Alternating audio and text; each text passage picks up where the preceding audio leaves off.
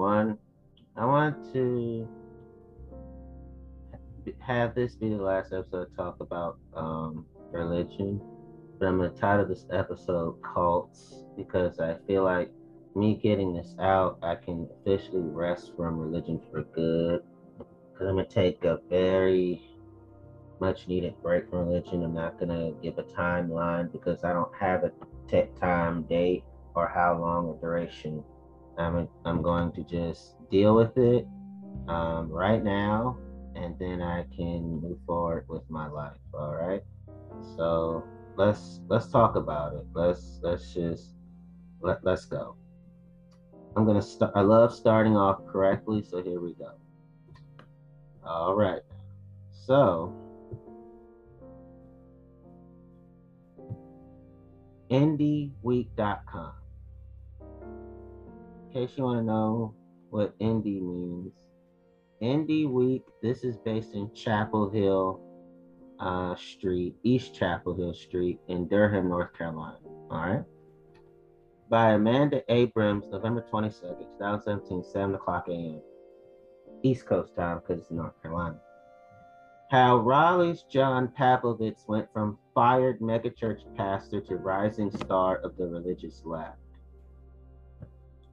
Little by little, John Pavlovitz is becoming a familiar name among progressives, particularly progressive Christians, and he has Donald Trump to thank for it. Pavlovitz, 48, is a Wake Forest resident, minister at North Raleigh Community Church, and father of 2 young kids. He's also the writer behind Stuff That Needs to Be Said, a blog that calls out hypocrisy in plain language, with Donald Trump and his ardent followers within the religious right earning particular scorn. His style, compassion paired with a no bullshit emperor wears no clothes attitude, all informed by an all-inclusive brand of Christianity, has endeared him to millions of readers. This year alone, 23 million people have viewed his blog. He has over 60,000 Twitter followers. His words have been featured in Slate, Cosmopolitan, and Quartz. But, as his recently released book, A Bigger Tale, explains, finding that voice was the result of a years-long process of soul-searching. A former megachurch pastor, Pavlovitz didn't fully arrive at his new progressive mindset until a few years ago. It was a gradual deconstruction of my faith, he says. We look at one isolated area of the Bible, for example, and realize, well, if that doesn't mean what I was taught it meant, what other areas of my spiritual journey was I taking for granted? So you start digging into it and you find yourself exploring all areas of your belief system.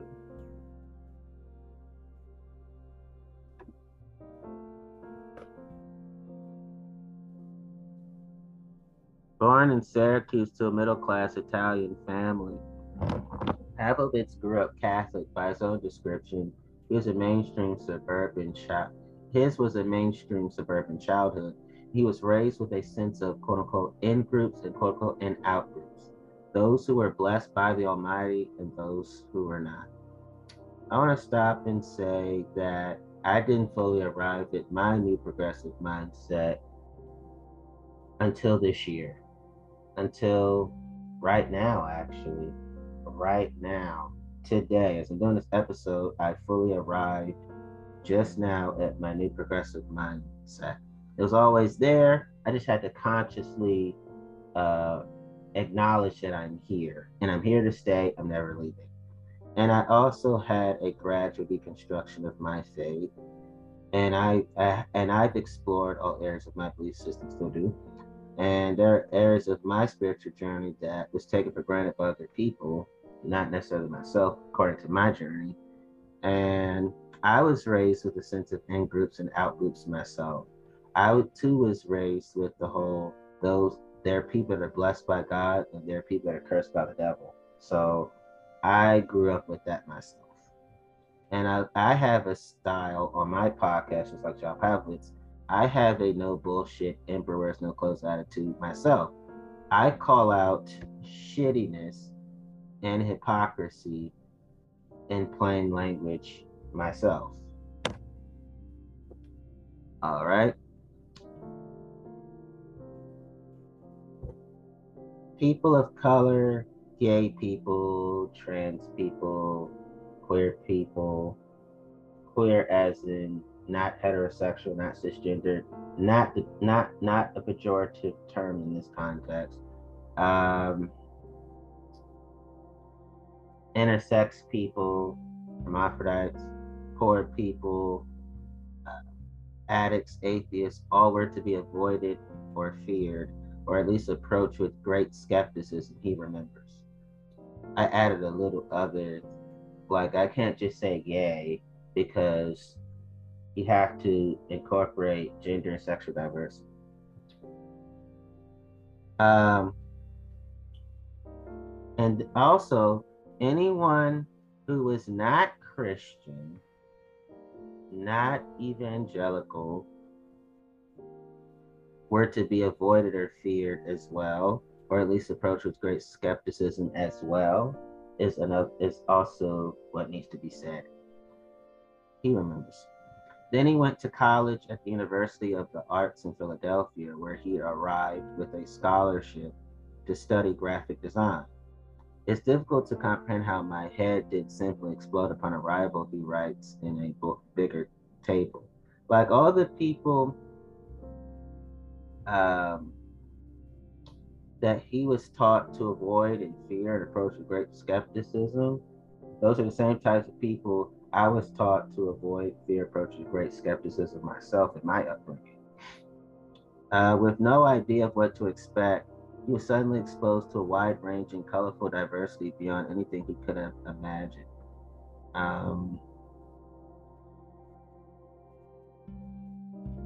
Artists,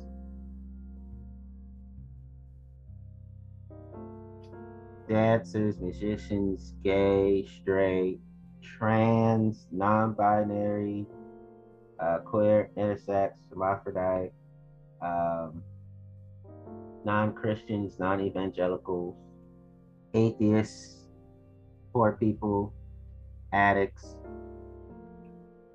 people he came to know and care about. Then his brother came out as gay. Pavlovitz had grown up with a vague discomfort about gay people, yet his first reaction at hearing the news about his brother was relief. And again, I want to make sure I said this, that he was taught to avoid poor people, be fearful of poor people, approach poor people with great skepticism. I was taught that too when I think about it. He finally understood why his sibling had been so depressed and was happy that his parents embraced his brother's identity. Well, I'll tell you this. I'm a pansexual person. So I grew up with a vague discomfort about my own sexuality. It took me until this year to fully embrace it. I always knew that I just liked people, regardless of what they look like in terms of their genitals underneath. I knew that, but because I grew up in a Black Southern Baptist evangelical upbringing, I was taught, even though I never came out to them, the statements they would make about people that were queer, like myself. I was never homophobic. I was never transphobic. I was never lesbophobic. I was never biphobic. Never been those things. Never will be those things. It's impossible permanently for me to be those things ever. I had a vague discomfort about my own sexuality, my own gender identity, which is pangender. I always knew that I didn't fit the gender binary, but I feel relieved in knowing that I'm 100% pansexual, 100% pangender, and I 100% embrace my pangenderism and my pansexuality. So, yeah, I'm no longer depressed about my gender identity and sexual orientation. I no longer have vague discomfort about my sexuality and my gender identification anymore. Those two events were pivotal, says Pavlovitz. They opened his mind about who was worthy of compassion and love. which I'm happy about. Around the same time, he was finding his way back to Christianity thanks to his impending marriage. Late in the game, he and his fiance realized they wanted to have a church wedding, and the only institution that welcomed them was a small Methodist church in suburban Pennsylvania. They liked its coziness, so the Pavlovitzes continued as congregants after they were married. One day, a church leader asked if he would serve as the church's youth pastor. The fit was perfect, yet found his calling. After a stint in seminary and more time at the Pennsylvania church, the couple moved to Charlotte, where Pavlovitz got a job as youth pastor at a megachurch, the Good Shepherd United Methodist Church. He spent nearly a decade there. To be an integral member of a church family, Pavlovitz found, was to be part of something greater than oneself, something warm and welcoming. The sense of belonging was powerful. I've always had a desire to be a part of something greater than myself. I always had a desire to be a part of something warm and welcoming because the sense of belonging is powerful to me too. Um, I have rediscovered Jesus and the Christ likeness of Jesus. So I would say I've never left uh, following Jesus. I just redefined it completely for myself. He had to find his way back. At some point he left. I said, I'm going to alter what following Jesus means for myself. Okay? But it was also, he learned, stifling. That has been my church experience for 19 years. I joined the church when I was 9, 28 now. The pressure to conform, to agree with derisive comments about Democrats or the quote unquote gay agenda, to prioritize boosting attendance over addressing genuine lapses in faith was intense. He says, one of the other reasons why I left religion, church, and Christianity, not Jesus, not God, is because of the pressure to conform, like John, to agree with derisive comments about Democrats, like John, to agree with derisive comments about the quote unquote gay agenda, right? So those are the other reasons why I left. Piety, but not the Nazarene, all right? To prioritize boosting attendance over addressing genuine lapse in faith was intense, he says. That was another reason why I left the institutional religion and in the church house of worship, is that reason itself too. Instead of being a balm for congregants' dark nights of the soul, church felt like an event where participants presented highly edited versions of themselves.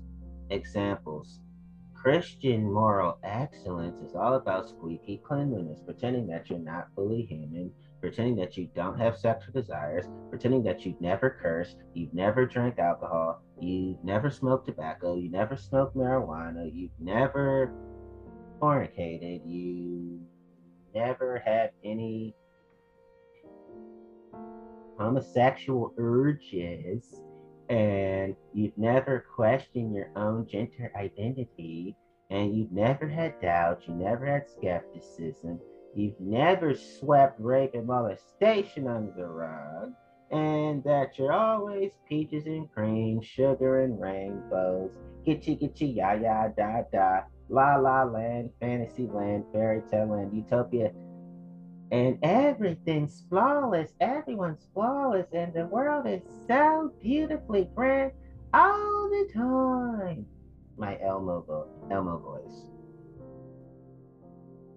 And that I've never, ever was tempted to leave church. I was never, ever wanting to beat the hell out of somebody. I was never tempted to fuck up someone who tried to fuck with my kids. I just never, ever enjoy adult comedy club humor. I'm never crass. I'm not edgy. There's no raw, uncut portions of myself. I'm a holy roller. I'm always holy in thought, word, and deed all the time. That was another reason why I left church, religion, and Christianity myself. And that old sense of in groups and out groups was still there. An invisible line between a certain kind of Christian and everyone else. I left religion, church, and Christianity for that reason as well. I left because one of the in groups was if you weren't economically prosperous, if you have trouble with affordability, I was taught Republican Jesus. That was the out group, I meant to say. That was the out group. The in group was if you were a prosperity gospel motherfucker like us, then yeah, you down with the cross. I was taught that bullshit too. So the out group was if your pockets weren't swole, as they say in hip hop, then you in league with Beelzebub.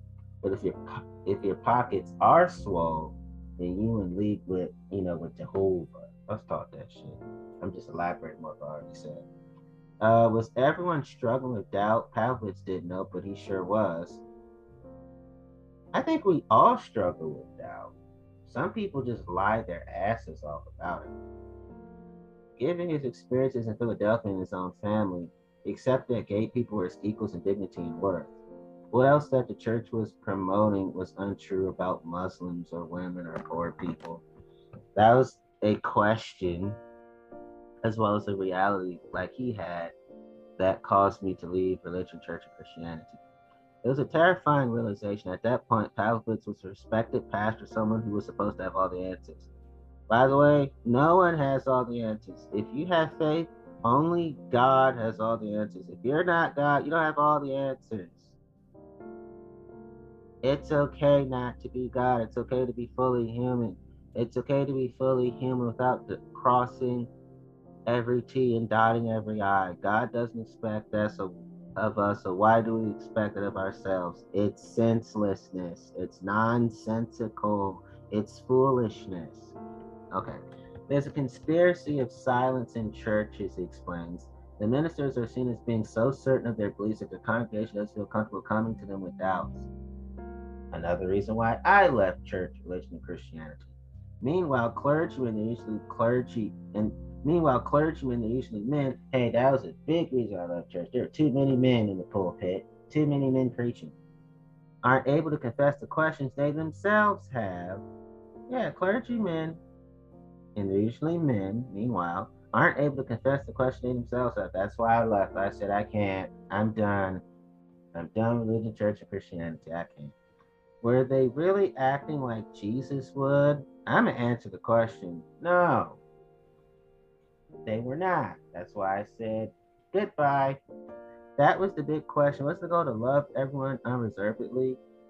That's what we're supposed to do. They didn't do that. So I said, you know what? I'm going to love everyone reservedly outside of the four walls called church. Goodbye. But instead of speaking his doubts, Pavlovich hid his misgivings and got a job at a Raleigh megachurch. By the way, a lot of pulpiteers hide their misgivings and doubts and skepticisms because they make the congregation their God. Church leadership is their God. The choir loft is their God. The pulpit is their God. The preaching is their God. The theology is their God. The Christian denomination is their God. Ministry donors are their God. The congregation members are their God. Their family members are their God. The reputation community is their God. The church visitors are their God. The church guests are their God. The church attendees are their God. The church regular attendees are their gods.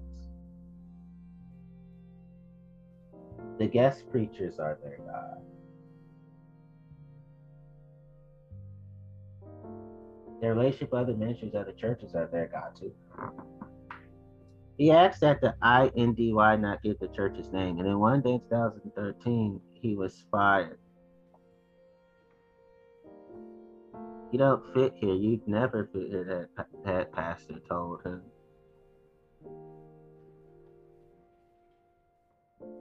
In fact, Pavlik says he did fit very well when he ministered to young people and families looking for comfort and connection.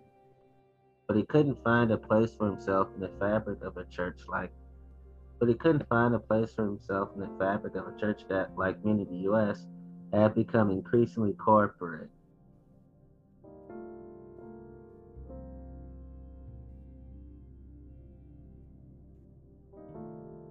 It was skilled at creating really well produced, age specific Sunday experiences and quotations and quote unquote and great faith based entertainment. Those are some of the reasons why I left church. Those are other reasons why I left the church. Everything, you know, increasingly corporate, the great faith based entertainment, really well produced, age specific Sunday experiences. I said I'm done. Pavlovich is speaking more to his why I left church. Pavlovich says, but it never attempted to pull together people from all corners of humanity for the common purpose of glorifying God. Other reasons why I left church. And that Pavlovich realized was what his soul was yearning for. My soul yearns for that too. Being fired was a shock at first, and within 24 hours he came to it as a blessing, one that allowed him to finally speak his mind. Me deconstructing Christianity and deconverting from Christianity at first was a shock, an unfathomable devastation that I never thought I would feel. But I now see it as a blessing because I get to finally able to speak my mind, my heart, my soul, my memories, and my body. He'd already begun to blog by then, but it had mostly been reserved for the church community. Now he began to write more freely. That's what I'm doing. I'm writing more freely, reading my book, and I'm going to be writing more other things. I think I'm gonna start a blog as soon as possible. So yeah, stay tuned for that. That's a blessing too. In 2014, his writing project went viral. It started with a personal post in the form of a letter to his kids. If I have gay children, outlining the ways he would continue to love and support his son and daughter if they came out, that he would not keep their sexual orientation a secret, not quietly hope that they would eventually change.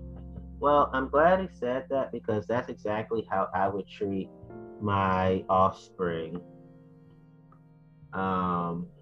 in terms of people becoming like my kids. Because let's face it, yes, I'm child free, but because of who I am, a lot of people like, well, you're just gonna have to make an exception to me because I want you to be my parent. So that would be the only way that I would be a parent, and I would treat my LGBT plus kids in that sense I just told you about the same way John Pavlovich would treat his kids. Legitimate sneeze, nothing offensive about sneeze. But I would treat my offspring the same way, my informal offspring, But it's formal to us, that's all that matters, Almost overnight, millions of people read it. One day you're unemployed, next day CNN calls, Pavlik says. The shift was incredible. Suddenly he had an audience who was going to use it. I'm proud of it. Me. In 2016, another of his posts caught the internet's eye. To Brock Turner's father from another father, dressed the dad of the Stanford University swimming star who had been accused of rape. The father had asked a judge for leniency. Brock is not the victim here. His victim is the victim. The post begins to systematically knocks down the father's excuses for his son's action.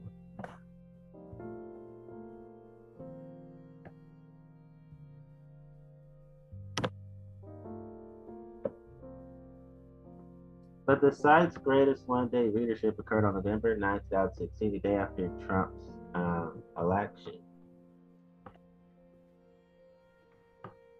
This is so good. This is good in terms of his post about Brock Turner. Trump's election is never good. Clarification.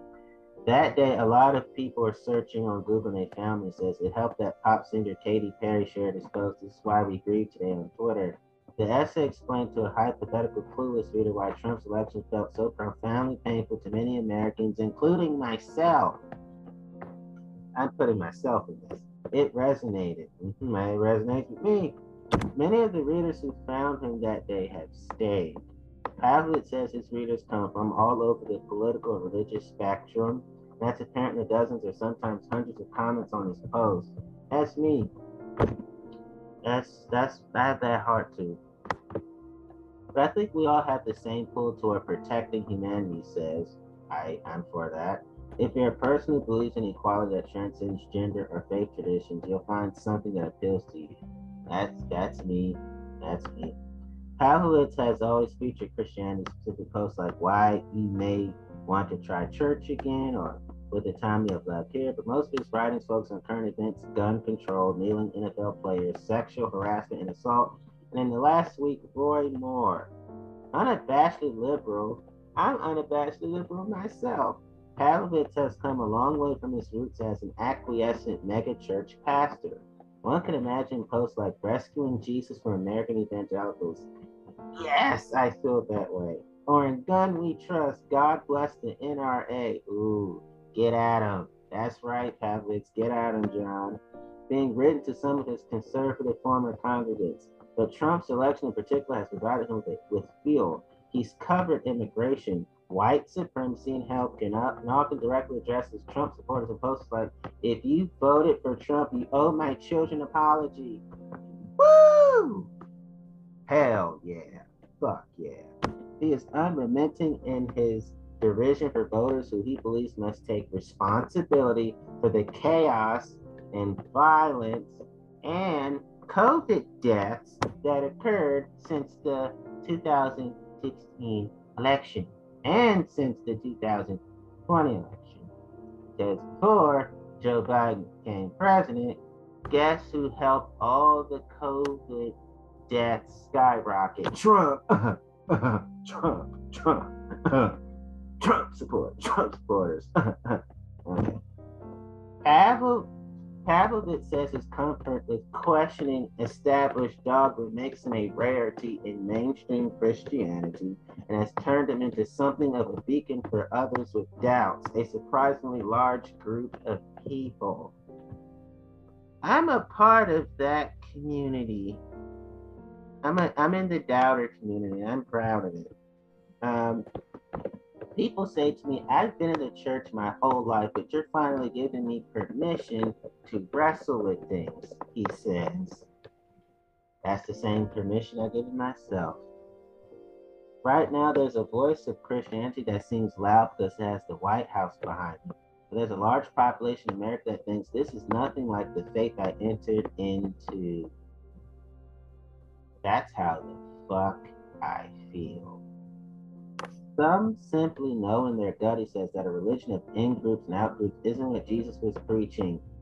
Thank you, John, for being common sense minded. We share the same brain. Woo! Yes, yes, yes, yes.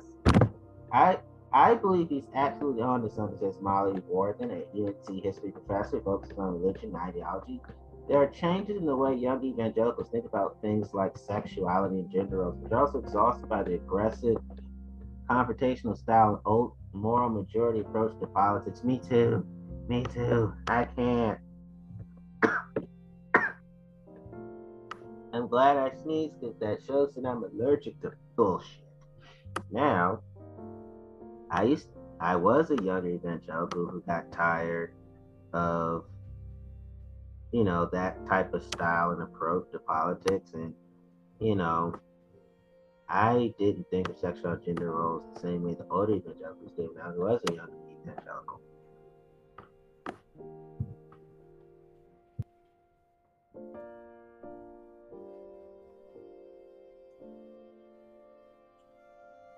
And you do have a lot of those type of church people who would love to come visit. They've never had a bad day. They've never been frustrated. with their spouse or their kids or people they grew up with. And they act as if I'm always dressed up. I'm always corporate America and my parents. I went to the best schools.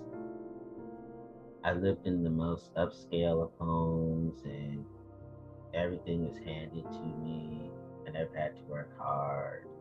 And this is all the will of God. And by the way, I have perfect diction when it comes to my verbiage as well as my written communication. Lies upon lies upon lies. Lie, lie, lie, lie, lie, lie. That was the other reason why I left the church. Okay. Indeed, a number of polls have shown a decline in Christian beliefs among young Americans over the past decade. I am a part of that, by the way. Pavlovitz, now a youth minister at North Raleigh Community Church, a congregation that welcomes people who are questioning the Christian they grew up with. Very soon, I'm going to that church. Is part of a movement of progressive Christians, my kind of people. People like North Carolina's Reverend William Barber and Jonathan Wilson Hartgrove, whose agendas have become more pointed as a result of Trump's taking up a necessary space in the White House. But the movement has been slow to coalesce in recent years, Pavlovitz acknowledges. He thinks it's partly because liberal Christians view political power with disdain. After all, their Jesus was a homeless preacher. That is actually true. Jesus was a homeless preacher. That's true. An underdog who was executed for butting up against an established government. That's true about Jesus as well. Liberal Christians are my kind of people. And I want to help them, look at political power as it can uplift the least of these as Jesus originally intended. But Nancy Petter, pastor of Raleigh's Liberal Poland Baptist Church, another church I'm going to go to, thinks progressives often struggle with how to articulate their faith, since much of the vocabulary of Christianity has been co-opted by the far right. In the words of Reverend William Barber, we must stop letting people hijack language that really belongs to us. But that has to be the case with Pavlovitz, she says. One of the things with John is he's articulating the message of progressive, she says. He's found his own language. What I love that Reverend William Barber says is he doesn't go along with the evangelical version of conservative Christianity, which is saying so little about what God says so much and saying so much about what God says so little. Woo! That electrified my soul. Pavlovitz, he's found his own language. Pavlovitz isn't a radical. The topics he emphasizes, like gay rights and women's rights, were resolved by liberal Christians years ago. I'm so thankful for them. And unlike Barber and Wilson Hartgrove, he doesn't frequently talk about the tough, more structural issues of poverty and racism that could require radical reordering of society to remedy. I think all three of them should join forces. I want in on their unit. If they could all get together, I'm like, count me in. That's probably, but I count me in when it comes to any of them. I love all three of them. But that's probably part of why Pavlovitz is so popular. He is a manageable liberalism, one that makes logical sense, but isn't too taxing. And yet, I don't think it's too taxing to change the world. I think it's too taxing to keep the world as fucked up as it already is. And to keep fucking up to keep fucking up more, a already fucked up world is fucked up in itself. And yet, at a time when America seems to have taken a giant step backward how it views minorities and other vulnerable populations, he might be exactly what the country and the church needs. I say the same for William Barber and Jonathan Wilson Hartgrove too. So yes, more reasons why I said bye church, bye religion, bye Christianity. I will never miss you. Okay. Let me keep going. Okay. Another thing that religion, church, and Christianity does not address, which is another reason why I left, is www.brains.org 10 most notorious suicide cults in history, published by the editors. Halloween is on its way and feeble horror tales are being dished out left, right, and center. The following true stories, however, are not only filled with death and gore, they actually happened. Though often brutal and nonsensical, ritual suicide is real and has occurred throughout history. The motives behind mass suicide are varied. In ancient times and during the Dark Ages, it was common for entire groups of people to commit suicide to avoid subjugation to enemy invaders. Whilst in the past few centuries, ritual suicide has been seen within religious offshoots and collectives who follow cults of the occult. Popatan Valley, number 10. Horror and pride were the pillars of ancient kingdoms throughout the world to the point where death was preferable to subjugation. In 1906, a Balinese ritual mass suicide known as Pupatan was committed so that its practitioners would avoid being captured and enslaved by the Dutch invaders. The Raja commanded that all valuables be burnt, that everyone from the youngest child to the wives and priests be marched ceremoniously towards the aggressors. When face to face with the Dutch regiment, the head priest thrust a dagger deep into the Raja's heart, signaling the commencement of Pupatan. From here, the entire group simultaneously began to kill one another while the women mockingly flung money and jewelry onto the stupefied troops. Over 1,000 Balinese people committed suicide on that warm September afternoon, leaving little for the Dutch to do. Today, children are taught about Pupatan and the day is commemorated with make-believe street reenactments. 9. Order of the Solar Temple, Switzerland and Canada. The Order of the Solar Temple, headquartered in Switzerland and operating in Canada, as well as the secret society that believes in the continued existence of the Knights Templar. Their aims are to establish correct notions of authority and power in the world to prepare for the second coming of Jesus and to unify the Christian and Islamic faiths. Their activities include a blend of early Protestant Christianity and New Age philosophy. For many years, murders and suicides have been associated with the cult, including the 1994 Canadian murder of a 3-month-old boy who was ritually sacrificed because he was identified as the Antichrist. In October of the same year, 48 adults and children were found dead, shot through the head, victims of a mass suicide in a Swiss underground chapel that was found lined with items of Templar symbolism. 8. Harakiri, Japan. Harakiri, Japan. A true tale of terror involving blood, guts, and gore comes in the form of the Japanese ritual suicide known as seppuku or harakiri. As part of the Samari Bushido Code of Honor, suicide by disembowelment was practiced to retain honor or lessen shame. The individual would take a short sword known as a tanto and plunge it into his abdomen, making an excruciatingly painful lethal cut. Lastly, to ensure certain death, a Samari's assistant would decapitate him.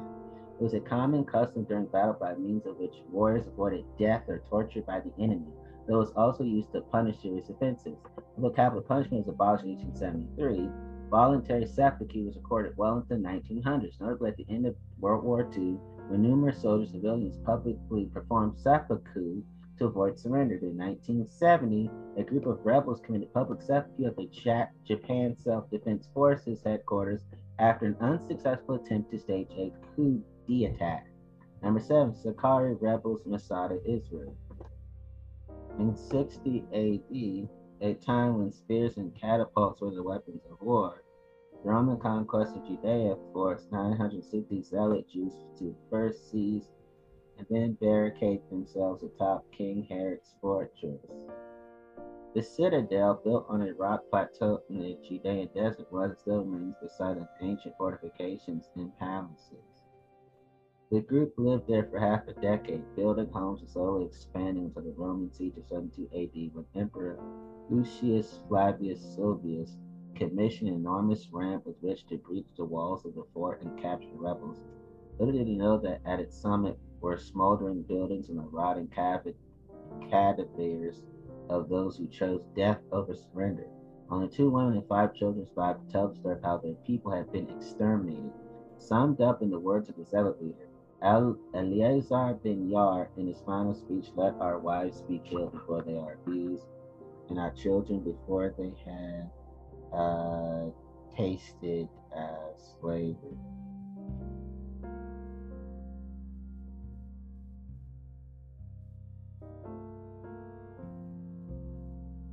And after we have slain them, let us bestow that glorious benefit upon one another mutually. Number 6, Jayahar, Rajput, India. A similar story unraveled in the depths of the Indian subcontinent.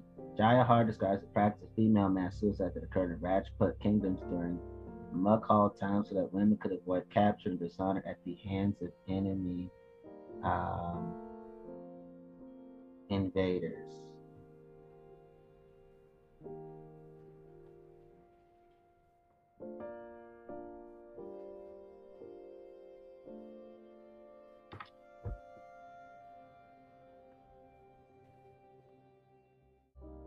In the 14th century, Rana Padmini, the queen of Chittor, Chittor, led all the royal ladies and their children to jump into a bonfire in order to protect themselves from the Sultan of Delhi's lustful army, whilst the women and children would perform self-immolation. The men, fathers, husbands, and sons would charge against the attackers, facing certain death, a practice intended to protect both the sexes' honor. A second and third Jayahar took place in Chittor during the 16th century, which saw the obliteration of entire Rajput lineages. 5. Self-immolation in Vietnam. Ritual suicide is not always connected to supernatural offerings or salvationist logic, as has often been the case in contemporary times. In the case of Buddhist monks in the 60s, ritual suicide was a sign of protest against the Vietnam War. Beach Quang Duc fiercely burnt himself to death in a busy Saya Dinh road in 1960 to protest the persecution of Buddhists by South Vietnam's administration. Despite being revered as a bodhisattva, a being that has attained nirvana by the local Buddhist communities, the government repudiated the action and punished the monks further. Many of whom followed Viet Quang Duc's example by performing self-immolation in public places. Although self-harm is prohibited in the Buddhist religion, self-immolation was perceived as a selfless action by the monks, an act that spread the light of the Dharma and opened the eyes of those around them. 4. Heaven's Gate, San Diego, California. This next entry is a real-life story of horror meets UFO sci-fi for the 1970s. Heaven's Gate cult based their belief system on a combination of Christian ideas of the apocalypse and elements of science fiction. If their ideas were to be believed, planet Earth was due to be wiped clean by supernatural forces, and the only path to salvation was to escape to the next level.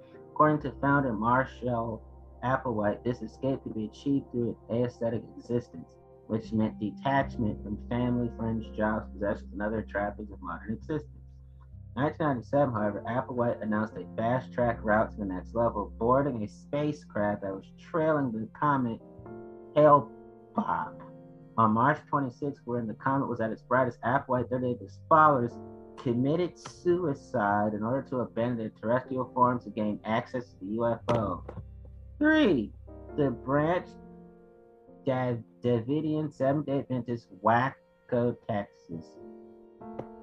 The Branch, in quotations, is for it still survives, a Protestant sect, SCCT, born in 1959 during the schism of the Seventh-day Adventist Church, when Florence Hortef announced the second coming of Jesus on the summit of a hilltop in Texas.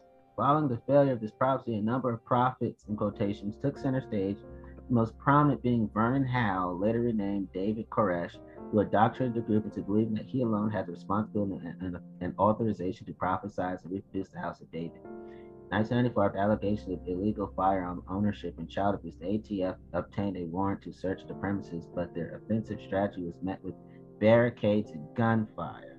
After many days of fighting, the FBI was afraid of mass suicides and tried to corner the followers with tear gas. However, the compound was set on fire from within, killing 80 people. Whether this was mass suicide or FBI cover-up remains unclear. Number 2, Movement for the Restoration of the Ten Commandments of God, Uganda. The MRTC was an apocalyptic Catholic offshoot established in the 1980s after an alleged vision of the Virgin Mary ordering strict obedience to the Ten Commandments. The sect SCCT members spoke very little and sometimes adopted sign language to avoid bearing false witness to the neighbor. They prohibited sex to avoid adultery, and they implemented bi-weekly fasting. As the first year of the apocalypse drew near, daily confession was encouraged, the sell-off of possessions was enforced, and work in the fields ceased. However, when Judgment Day failed to occur, the followers began to question the leaders' authenticity. And so a second doomsday was announced for March 17th, whereby all the 1,000 followers, adults and children, were invited to celebrate their imminent salvation. Little did they know that this would culminate in self-immolation and poisoning. And last number one for this article, People's Temple, Jordantown Massacre, uh, Guyana. This frightening tale of mass suicide was carried out by members of the People's Temple, a cult born in the 1950s with the supposed objective of practicing apostolic socialism. In the 1970s, a Caribbean missionary post was established in Guyana. Jonestown was allegedly a benevolent communist community, the sanctuary for racial and social equality, headed by leader, the self-styled prophet Jim Jones. However, Jones claimed to be the Messiah, applied mind control strategies to brainwash the sect and receive full and incontestable devotion, implemented torture holds to solve disciplinary matters for both adults and children, and had sexual control over women and children. In November 1978, strange experiences began to occur, including the murder of inspecting California Congressman Leo Ryan and a number of fugitives from the camp. Afraid of American retaliation, Jones brainwashes 912 followers into preserving the People's Temple for eternity by committing the ultimate sacrifice. Poisoning themselves, they thus participated to the largest mass suicide in modern history.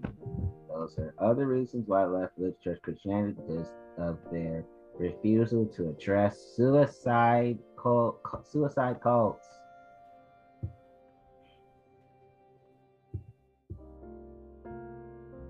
Okay. And it does get worse. Unfortunately. All right now.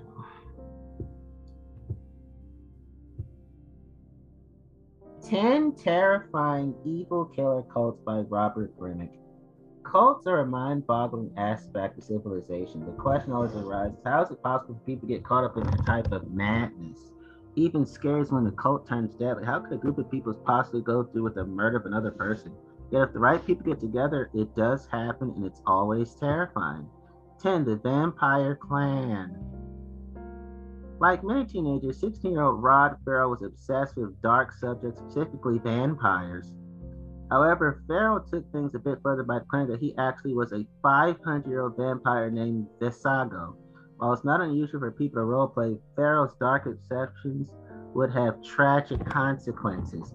Though born in Kentucky, Ferrell spent some time living in Eustis, Florida, where he met Heather Wendorf at their school. Wendorf was immediately drawn to Ferrell and was fascinated by the vampire clan that he ran back in Kentucky. The pair performed rituals in which they would drink each other's blood. After Ferrell moved back to Kentucky, Wendorf confided in him that she was miserable at home. Ferrell soon came up with a solution to quote-unquote save Wendorf. On November 25th, 1996, Ferrell and his vampire clan, which consisted of Scott Anderson and two teenage girls, drove to Wendorf's home. The girls took the car and brought Wendorf to see her boyfriend so she could say goodbye. Meanwhile, Ferrell and Anderson walked into the house where Ferrell grabbed a crowbar and beat 49-year-old Richard Wendorf to death as he lay asleep on the couch. The pair claimed they were going to leave 54-year-old Ruth unharmed. But she came across the two teenagers in her home and threw hot coffee at Ferrell, which angered him into beating her to death as well. Ferrell then burned his symbol, a letter V, into Richard Wendorf's body before stealing his cars and picking up the girls. Heather's sister found the bodies when she returned home from work that night. The vampire clan drove to New Orleans, but they quickly ran out of money. One of the girls called her mother to ask for cash. The police quickly tracked down the clan. All but Heather Wendorf confessed to the crime. Ferrell was given a death sentence, making the youngest person on death row at the time. His sentence was later reduced to life in prison. Heather Wendorf was acquitted of involvement in the crimes after grand jury found she did not know what Ferrell intended to do. 9. The Fall Rivers Cult. Operating in Massachusetts in the late 1970s, Fall Rivers Cult was led by 25-year-old Carl Drew. Drew was a pimp who used Satanism to terrify the prostitutes who worked for him. He claimed to be the son of Satan himself and demanded that his orders be followed without question. The group may have had up to 10 members, all of them associated with the Fall River sex trade. Between 1979 and 1980, they held numerous ceremonies deep in the local woods. During these seances, Drew would speak in a different voice in a different language. At first, the rituals involved sex and drugs, but things took a turn for the worse when Drew decided there needed to be human sacrifices. First to die was a 19-year-old prostitute, Donna Levisky. Her hands were bound and her head was beaten in with a rock. Her body was dumped under the bleachers at a local high school. She was found on October 13, 1979. The second murder tied to the cult was that of Barbara Raposa in November 1979.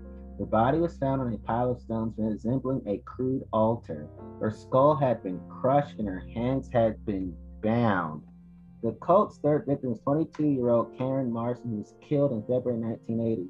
Marston had been present at the murder of which Levesque, which apparently terrified her so much that she decided to go to the police.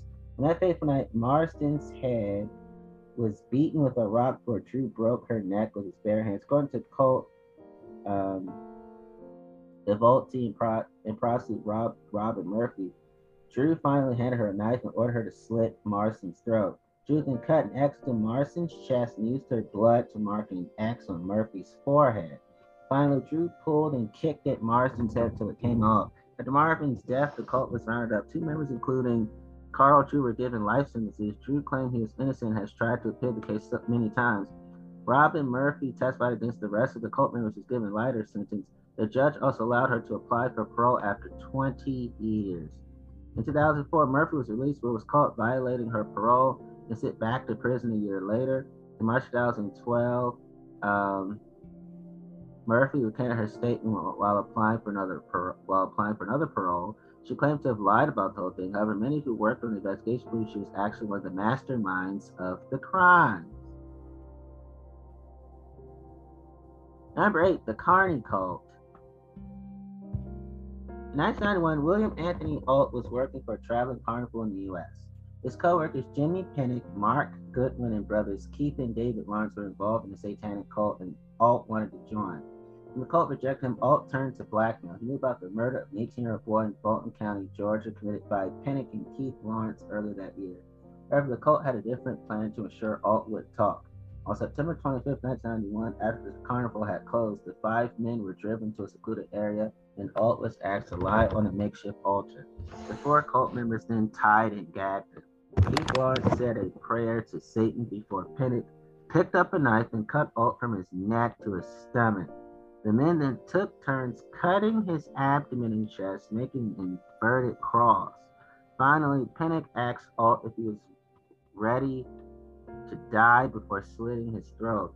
The 4 men later cut off Alt's head and hands and tried to burn them before throwing his body in a field. Then they took the money Alt had on him and went to Arby's. The police were tipped off to the location of the body by Mark Goodwin's father, and the cult was arrested a short time later. Pinnock was given a 60-year sentence, but Keith Lawrence was given 20 years. David Lawrence and Goodwin were both given 8 years. When asked about the satanic connections, Keith Lawrence said that Satanism was like a drug. You get high, and once you're over it, you've got to inject even more than the first time. 7. The Santa Muerte Cult. Santa Muerte, or Saint Death, is a folk saint in Mexican culture. She is the personification of death and helps people on their journey into the afterlife. She's often depicted as a skeleton in a gown and is used to remind people of their mortality. Most worshippers offer candy, cigarettes, and incense to her statue. The one small cult in Sonora province took things a bit further. It all started with the disappearance of 10-year-old Martin Rios in July 2010, followed by the disappearance of 10-year-old Jesus Martinez in March 2011. Both boys were known to frequent the house of Jesus' step-grandmother, Sylvia Merez. Police were already suspicious of Merez because of the parade of people visiting her house. They thought she might be running a brothel. When a 55-year-old woman disappeared, the police finally decided to search the property. Once inside, the police quickly discovered the bodies of the two missing boys, one under the floorboards and the other buried in the yard. Police also learned the body of the 55-year-old was buried in a different location. All three had been murdered by a Santa Muerte cult led by the 44-year-old Morez. 8 members of the cult, who were all relatives of Morez, were arrested and charged with the murders. Once in police custody, some of the accused confessed. The murders took place at night by candlelight. The victims' wrists and throats were slashed on the altar. The blood was drained and collected in bowls were being poured around the altar and sacrificed to Saint Death. Number 6, Superior Universal Alignment. Starting in 1989 in the town of Altamira, Brazil, young boys began to go missing. The experiences continued for the next 4 years. It was estimated that 19 boys disappeared. None were older than 15. Only 6 bodies were found. All had been castrated with medical expertise and then left to die in the jungle. Another 5 boys managed to escape, some after being castrated, and went to the police. Yet the law did nothing until 2002, and police were finally able to bring charges against the Superior Universal Alignment sect, led by a woman in her mid-70s named Valentina de Andrade. Other cult members included a doctor, a successful businessman, and a policeman, all prominent members of society that used their influence to avoid prosecution for years.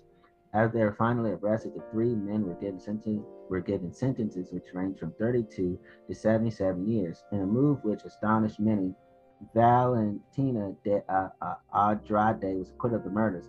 The cult believed that children born after 1981 were evil and needed to be exterminated. They also believed the world was going to end and that a spaceship would soon arrive to take them to another planet.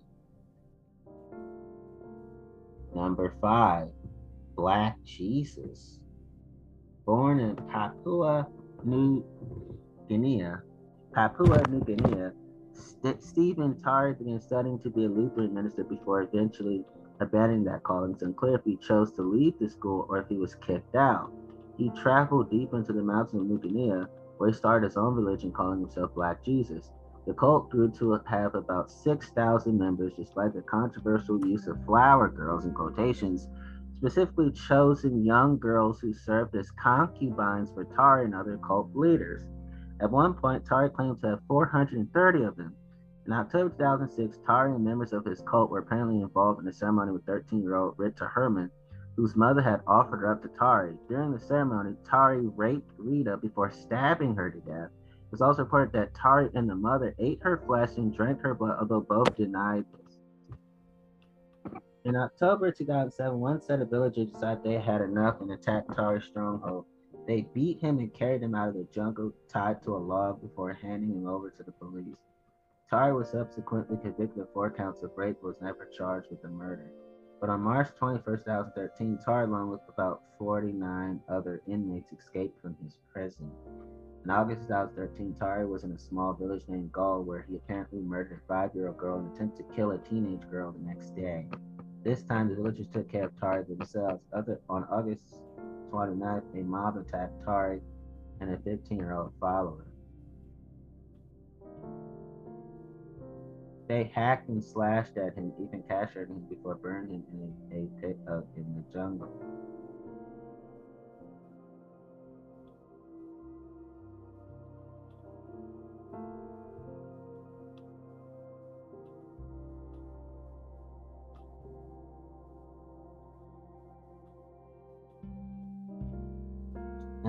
And so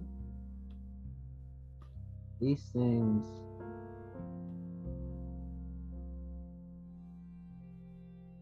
really have to be looked at, and these things have to be talked about, because this shit gotta stop. That's all. Okay. Prosecute these motherfuckers. Number 4, the Russian teen satanic cult. In the mid-2000s, the Russian town of Yaroslav, a group of disturbed teenagers led by Nikolay Golubayak started sacrificing small animals to Satan. When the cult members claimed that after they started praying to Satan, his life got better. Perhaps this is why events escalated to the level they did. In June 2008, the cult, which now consists of around 8 youths aged 17 to 19 told their parents they were going to a music festival. Instead, over 2 separate nights, the cult lured 4 younger teenagers to a forest on the outskirts of the city. Once there, they forced the victims to drink alcohol before brutally attacking them. Early reports claim, slightly unbelievably, that each victim had been stabbed 666 times. The cult supposedly 666, the mark of Satan, the number of Satan. The cult supposedly also performed acts of cannibalism on the bodies before throwing the arms and legs into a pit with satanic markings on it. Their bodies were discovered about 2 months later, and 6 cult members were charged with the murders. Ogolabaya got the longest sentence at 20 years. The 7th cult member was deemed unfit for trial and was ordered to undergo psychiatric treatment. Number 3, Jeffrey Lundgren's farm. Jeffrey Lundgren got his start as a minister with the Reorganized Church of Jesus Christ of Latter-day Saints, RLDS, a relatively large offshoot of the mainstream Latter-day Saint organization also called Mormons. Lundgren became a lay minister with the church in 1984, and his charisma quickly attracted followers. However, his habits soon concerned church leaders. For example, Lundgren claimed to have found a new way to interpret the scripture. His radical views, along with suspicions of theft, forced officials to remove Lundgren from his position. After losing his position, Lundgren moved his wife and their 4 small children onto a farm he lived in Kirtland, Ohio.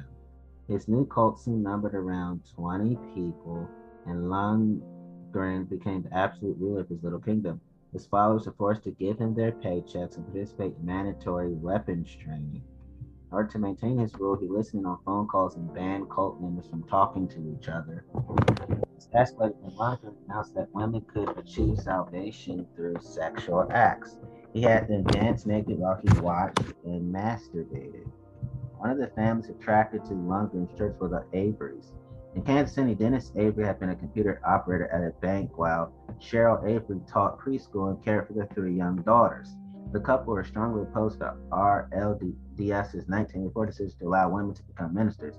Lundgren's fundamentalist teachings appealed to them so much that they quit their jobs, sold their house, and moved to Kirtland. However, once in Kirtland, the Averys were not very happy and were possibly planning to leave the cult. Sensing this, Lundgren told his followers that they needed to perform a sacrifice. On April 16, 1989, Lundgren went into a town with Dennis Avery where he made him buy 2 handguns and a carbine. The next day, he had the Averys visit the farm for dinner. After the meal, while the Averys cleaned up, Lundgren and another cult member named Ron Luff lured the family one by one to the barn. There, Luff ran a chainsaw to mask the sound of gunshots. 2 days after the murders, the cult fled the farm. Their bodies weren't found until January 4th, by which time the cult had fallen apart. The law eventually caught up with Lundgren and 13 members of the cult who were all charged with the Avery murders. Lundgren told jurors at his trial that he was a prophet of God and quote-unquote not worthy of the death penalty. The jurors disagreed and sentenced him to death. In the last-ditch appeal, Lundgren claimed he was too fat to be executed. The court shot down that appeal too, and he was executed by lethal injection on October 24, 2006. Number 2, the Ripper Crew. Starting on May 23, 1981, a series of brutal rapes and murders rocked the city of Chicago. The terrifying crime spree started with the disappearance of 28-year-old Linda Sutton. She was found 10 days later. She had been raped and stabbed to death, and her left breast had been removed. This was just the first in a string of 18 murders of women. In every case, the left breast was removed. The crimes were being committed by a group of 4 young men who were referred to as, quote-unquote, the Ripper Crew, or, quote-unquote, the Chicago Rippers. The group was led by a former John Wayne Gacy employee named Robin Getch. The other 3 members were Edward Sprites and a set of brothers, Andrew and Thomas Cocoreles. The foursome would travel around the city in Gates' van and either lure women to the van or outright kidnap them. They would take the victims back to Gates' apartment in order to sacrifice them. First, they took turns raping the victim before removing the breast using piano wire. Apparently, they subsequently masturbated onto the amputated breast before dicing up and then eating it. This was all done while Gake read aloud from the Satanic Bible. Their reign of terror came to an end when the group kidnapped prostitute Beverly Washington. They raped her, stabbed her, removed her breast before dumping her by the railroad tracks. Amazingly, Washington survived the brutal ceremony. She gave the police a description of the men who attacked her as well as the van they drove, and the crew was soon rounded up.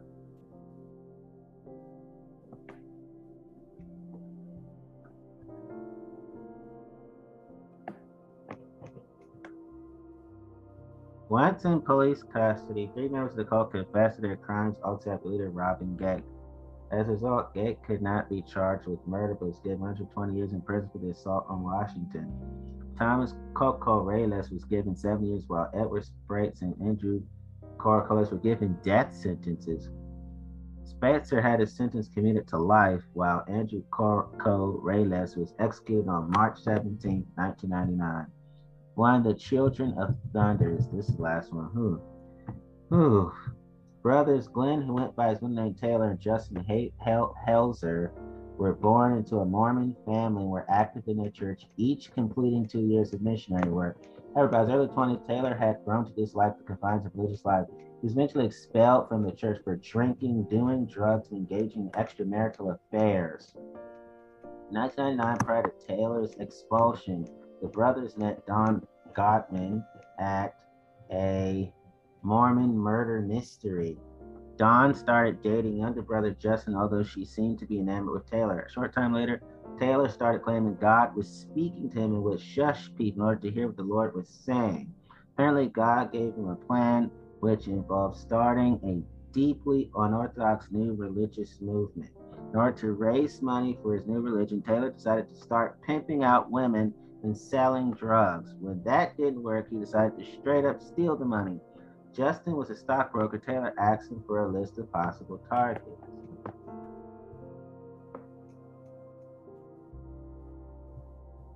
In order to steal the money, they needed a patsy to launder it through. So in the spring of 2000, Taylor started dating 22-year-old Selena Bishop. Taylor told her that his name was Jordan and refused to give his last name. He also wouldn't tell her where he lived, wouldn't meet her friends and family. The only person to see him with Selena was her mother, who happened to punt them twice. On July 3rd, 2000, the Children of Thunder went to the home of 85-year-old Ivan Steinman and his wife, 78-year-old Annette. The couple had been married for 55 years and had been clients of Justin Helzer. The cult forced the Steinmans to drink Rohypnol, took them back to the brother's house, and made them write out 2 checks totaling $100,000. Dan Gottman, an incredibly misguided attempt at a disguise, went to the bank in a wheelchair while wearing a giant golden cowboy hat and tried to deposit the checks to an account Taylor had set up in Selena's name. However, the bank became suspicious and Don ended up leaving without the checks or the money. Back at the Helzer house, the cult had hoped the couple would die from the Rohypnol overdose, but they just lost consciousness, forcing the brothers to improvise. Justin slammed Ivan's head into the bathroom floor until he died, and Taylor slit Annette's throat. Taylor then got Justin to cut up the bodies with an electric saw. Later, the trio prayed over the dismembered bodies. The cult's next victim was Selena. Taylor brought her to his home and invited her to lie on the floor for a massage before Justin emerged and beat her in the head with a hammer. The brothers then brought her upstairs to dismember her. Once in the bathroom, they discovered she was still alive, so Taylor slit her throat before cutting her body up with a saw. They stuffed the body parts from the 3 victims into different gin bags and threw them in the river. Taylor realized there was only one person who could tie him to Selena, her mother. 2 days after Selena's murder, Taylor went to the apartment where her mother and her friend were sleeping and shot them both dead. The victims were soon reported missing. The trio were quickly arrested. Gottman testified against the brothers, and Justin was given a life sentence without parole. Despite a guilty plea, Taylor was given the death penalty. In 2010, Taylor tried to commit suicide by stuffing pens and pencils in his eye sockets, only ended up blinding him. On August 4, 2013, Taylor hanged himself in his cell using his bed sheets. He was 41 years old. I'm telling you, religion is a cult if people are not careful. There's another reason why I love religion, church, Christianity. The refusal to address evil killer cults. It still gets worse. Still gets worse. It hurts that I'm not lying. It would be a lot easier if I was lying. I'm gonna just read all the cult stuff in the next episode. I'll just get out all the other reasons why I'm not religious later on today, then I'll be done. This cult stuff, we gotta deal with it. We gotta deal with this shit.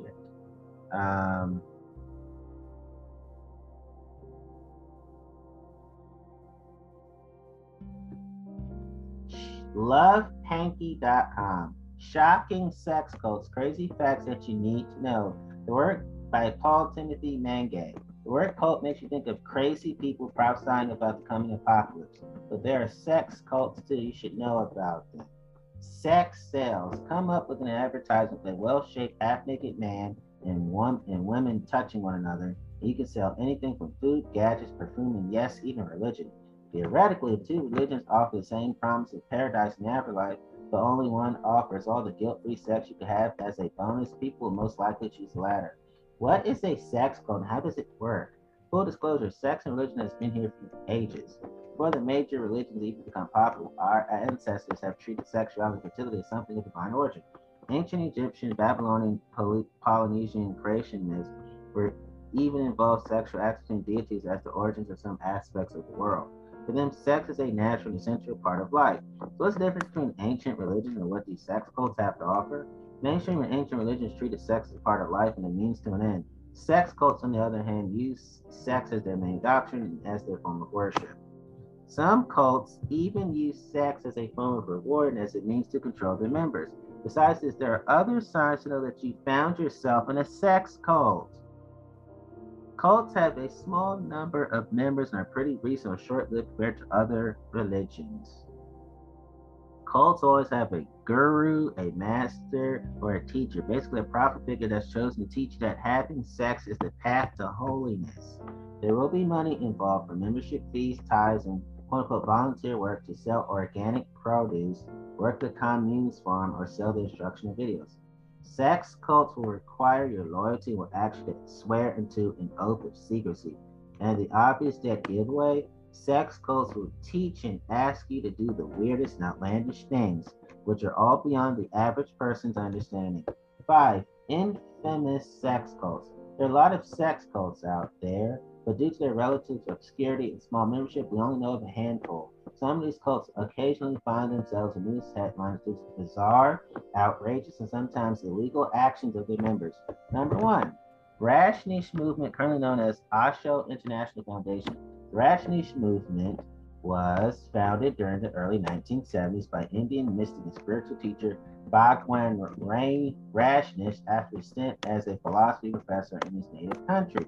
Similar to the Zacchaeus of the era, his teachers advocated spiritual self-awareness, the celebration of life, creativity, and practice of meditation among his followers. He's also known for his open attitude about sexuality, which earned him the moniker of sex guru in quotations after his claims that he has had sex with more women than anyone in history. Polyamory, free love, and group sex are common occurrences within the cult, which can be quite alarming if only he's not a strong proponent of safe sex and contraception. Other than that, the group is mostly based on Rajneesh's cult of personality. The guru is said to have asked his followers to wear only orange robes and a pendant with his portrait in it. He is also claimed to be addicted to laughing gas, nitrous oxide, from which he gets his inspiration for his teachings and has owned almost 100 Rolls-Royce automobiles. Number 2, the Family International, also known as the Children of God. The Children of God cult is more infamous than the other cults. Founded by former preacher David Byrne in the late 1960s, the group is primarily based on a mixture of fundamentalist Christian theology, apocalypticism, anti-Semitic conspiracy theories with an unhealthy dose of sex on the side. The group also became popular with the hippies during that era due to its rock music-themed worship services and, yes, free peanut butter sandwiches. The group was initially dismissed as a bizarre and harmless cult. But after David Byrne claimed himself to be a king and a prophet, he started preaching extreme ideas such as the fact that sex and masturbation were gifts from God and should be practiced all the time. There are also documented claims that David Byrne and his partner had been molesting minors within their congregation and have even engaged in incest with their very own children. The cult is known for recruiting members by means of quote-unquote flirty fishing, where female members recruit men by having sex with them. Number 3, the Source family. The Source family is what happened when an ex-Marine hippie, James Baker, followed out to his fathers, met a psych mystic and started to learn from him. Originally a proto-hippie philosopher who operated a sandal shop and 2 health food restaurants, Father Yod decided to preach an amalgamation of Indian spiritual philosophy in the late 1960s famous slogan of sex, drugs, and rock and roll, albeit with more emphasis on the sex and drugs part. The cult got its name from the health food shop operated by a baker from where he started to teach meditation, breathing techniques, yoga, and veganism. Father Yod attracted a lot of young followers from his teaching that marijuana-induced sex is the best way to achieve enlightenment. His cult, however, fell apart after he died after leaping off a cliff with a hang glider that he didn't know how to use. Number 4, the Wesson cult. The Wesson cult is something that would seem familiar if you watched True Detective in terms of bizarre beliefs and practices and its horrific end. The cult was named after its founder, Marcus Wesson, a former Seventh-day Adventist who decided to start a new religion based on a mixture of the Bible and vampire love. Wesson's cult included his immediate family and a few residents of his hometown in Fresno, California. Wesson taught that Jesus is a vampire and incest is the way to preserve their quote-unquote purity, which would eventually turn them into vampires. Wesson started the cult when he moved in with a woman in San Jose, California. He then quote-unquote married the woman's 15-year-old daughter, Elizabeth, after having a child with the mother. The couple had 17 children, which he sexually abused regularly, starting when they were 8 years old.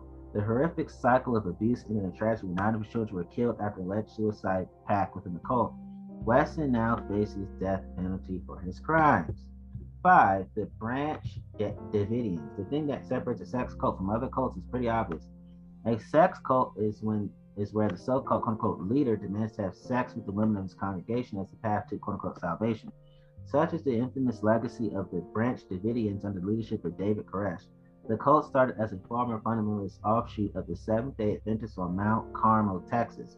The cult took a radical approach to their teaching after the rise of their charismatic leader, David Koresh, who demanded that all males become celibate and offer up their wives and daughters to him as his quote-unquote spiritual wives. Koresh allegedly had indiscriminate sexual relations with the female members of his congregation, both young and old. Because of his charisma and control over the activities of the members, Koresh gained the absolute loyalty of his followers, and he used this control during his tragic end at the Waco Sage, where he and some of his followers were killed during a raid by Texas law enforcement officers. Cults are everywhere. They're based on common recurring themes, borrowed doctrines from other religions, the end of the world, aliens, recreational drugs, and sex. But it's best not to fall prey to cults that will ultimately control your life and probably actually do something against the law. See, another reason why I left religion is the refusal to address sex cults. Religion can be a sex cult if you're not careful. Religion could be a killer cult if you're not careful. Religion could be a suicide cult if you're not careful. Religion could be a cult if you're not careful. Okay. Whew, this is really rough. This is extremely rough. I'm gonna take a break. And my last glitch episode will be the next one that I do, which will be later on tonight.